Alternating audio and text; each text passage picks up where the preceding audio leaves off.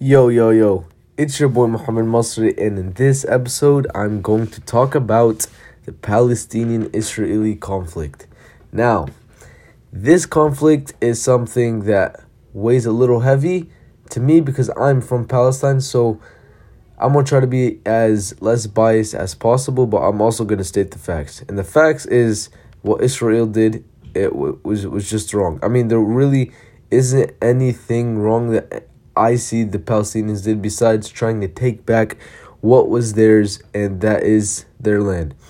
Now, this all started around 1948.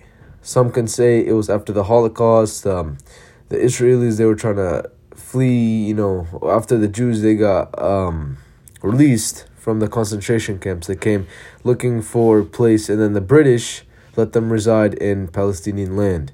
And on May 14th, 1948, the Israelis declared its independence, after fighting an intense war. And this war went on for a very long time across everywhere you can imagine, in Jerusalem and in different parts of my village and where my grandparents were staying as well. They had to personally experience, like I know, they had to they had to hide on a mountain, just to stay away from all this mess. And when they came back, they saw that there was disease everywhere, there was chaos, it was disaster.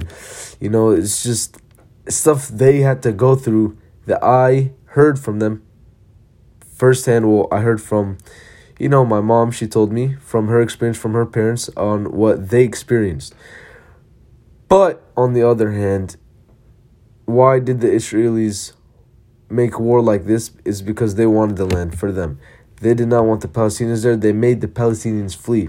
They made pretty much a civil war happen in that area. Now, if we go, what are the positive and negative impacts of your event? Well, there is no positive impacts. There is zero positive things that happen from this. Well, the Jews came, tried to take the land, and this caused chaos and just immense amount of death. And you can see people, I heard also, people, they try to make boats. They try to get boats and they try to go across from the Gaza. Gaza, in Gaza, the part in Palestine where you cannot go anywhere. They're just trapped. Palestinians are trapped there in the part of Israel, the Gaza Strip. And this is a huge problem, and it's like, for example, we have a problem in the United States where some Mexicans are trying to jump the border. Some people call it problematic, right? Trump says it's problematic, stuff like that.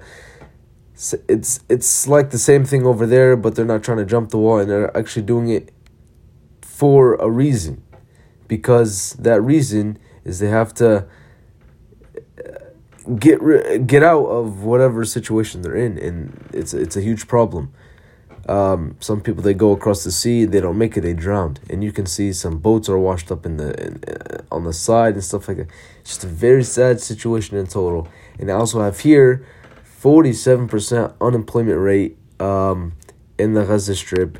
The source is the World Bank.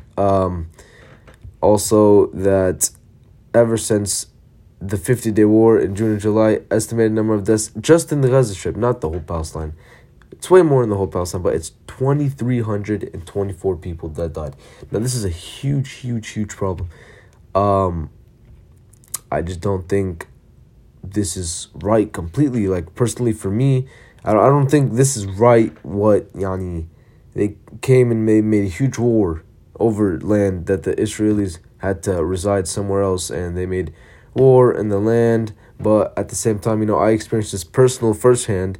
I have a Palestinian passport, and for example, for me, when I went last time, I had to go through a special checkpoint to go into Jerusalem because they denied me the first time when I was with my aunt and stuff. They denied me. They said, no, you can't go in because I don't have the right paperwork, because I'm a Palestinian citizen. So they didn't let me go into that checkpoint. I had to go into another checkpoint and show my American citizens and show that I can actually go in.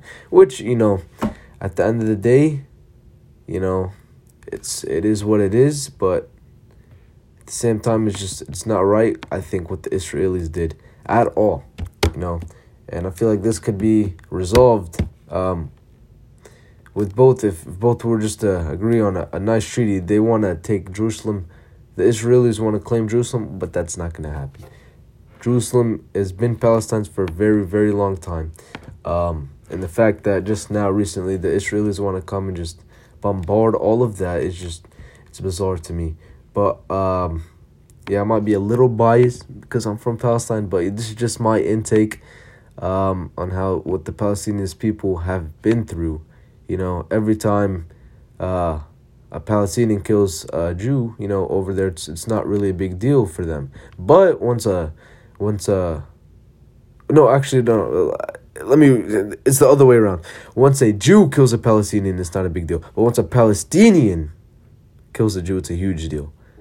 You know, it's just not right. The Palestinian people, what they're going through over there it deserves more attention. That is my take on what the Palestinian people are going through, and they need more attention from the news on what they're going through, because it's just not right what the Israelis are doing over there. And you know, it's not all of them. All right, I know some very, very good and nice Jewish people, and it's most Jewish are very, very nice people, but the portion of people over there that they think this is right, what they're doing and taking over this land and killing all these innocent Palestinians, that's just not right. Anyways, that is my take on this whole situation. Thank you very much for listening.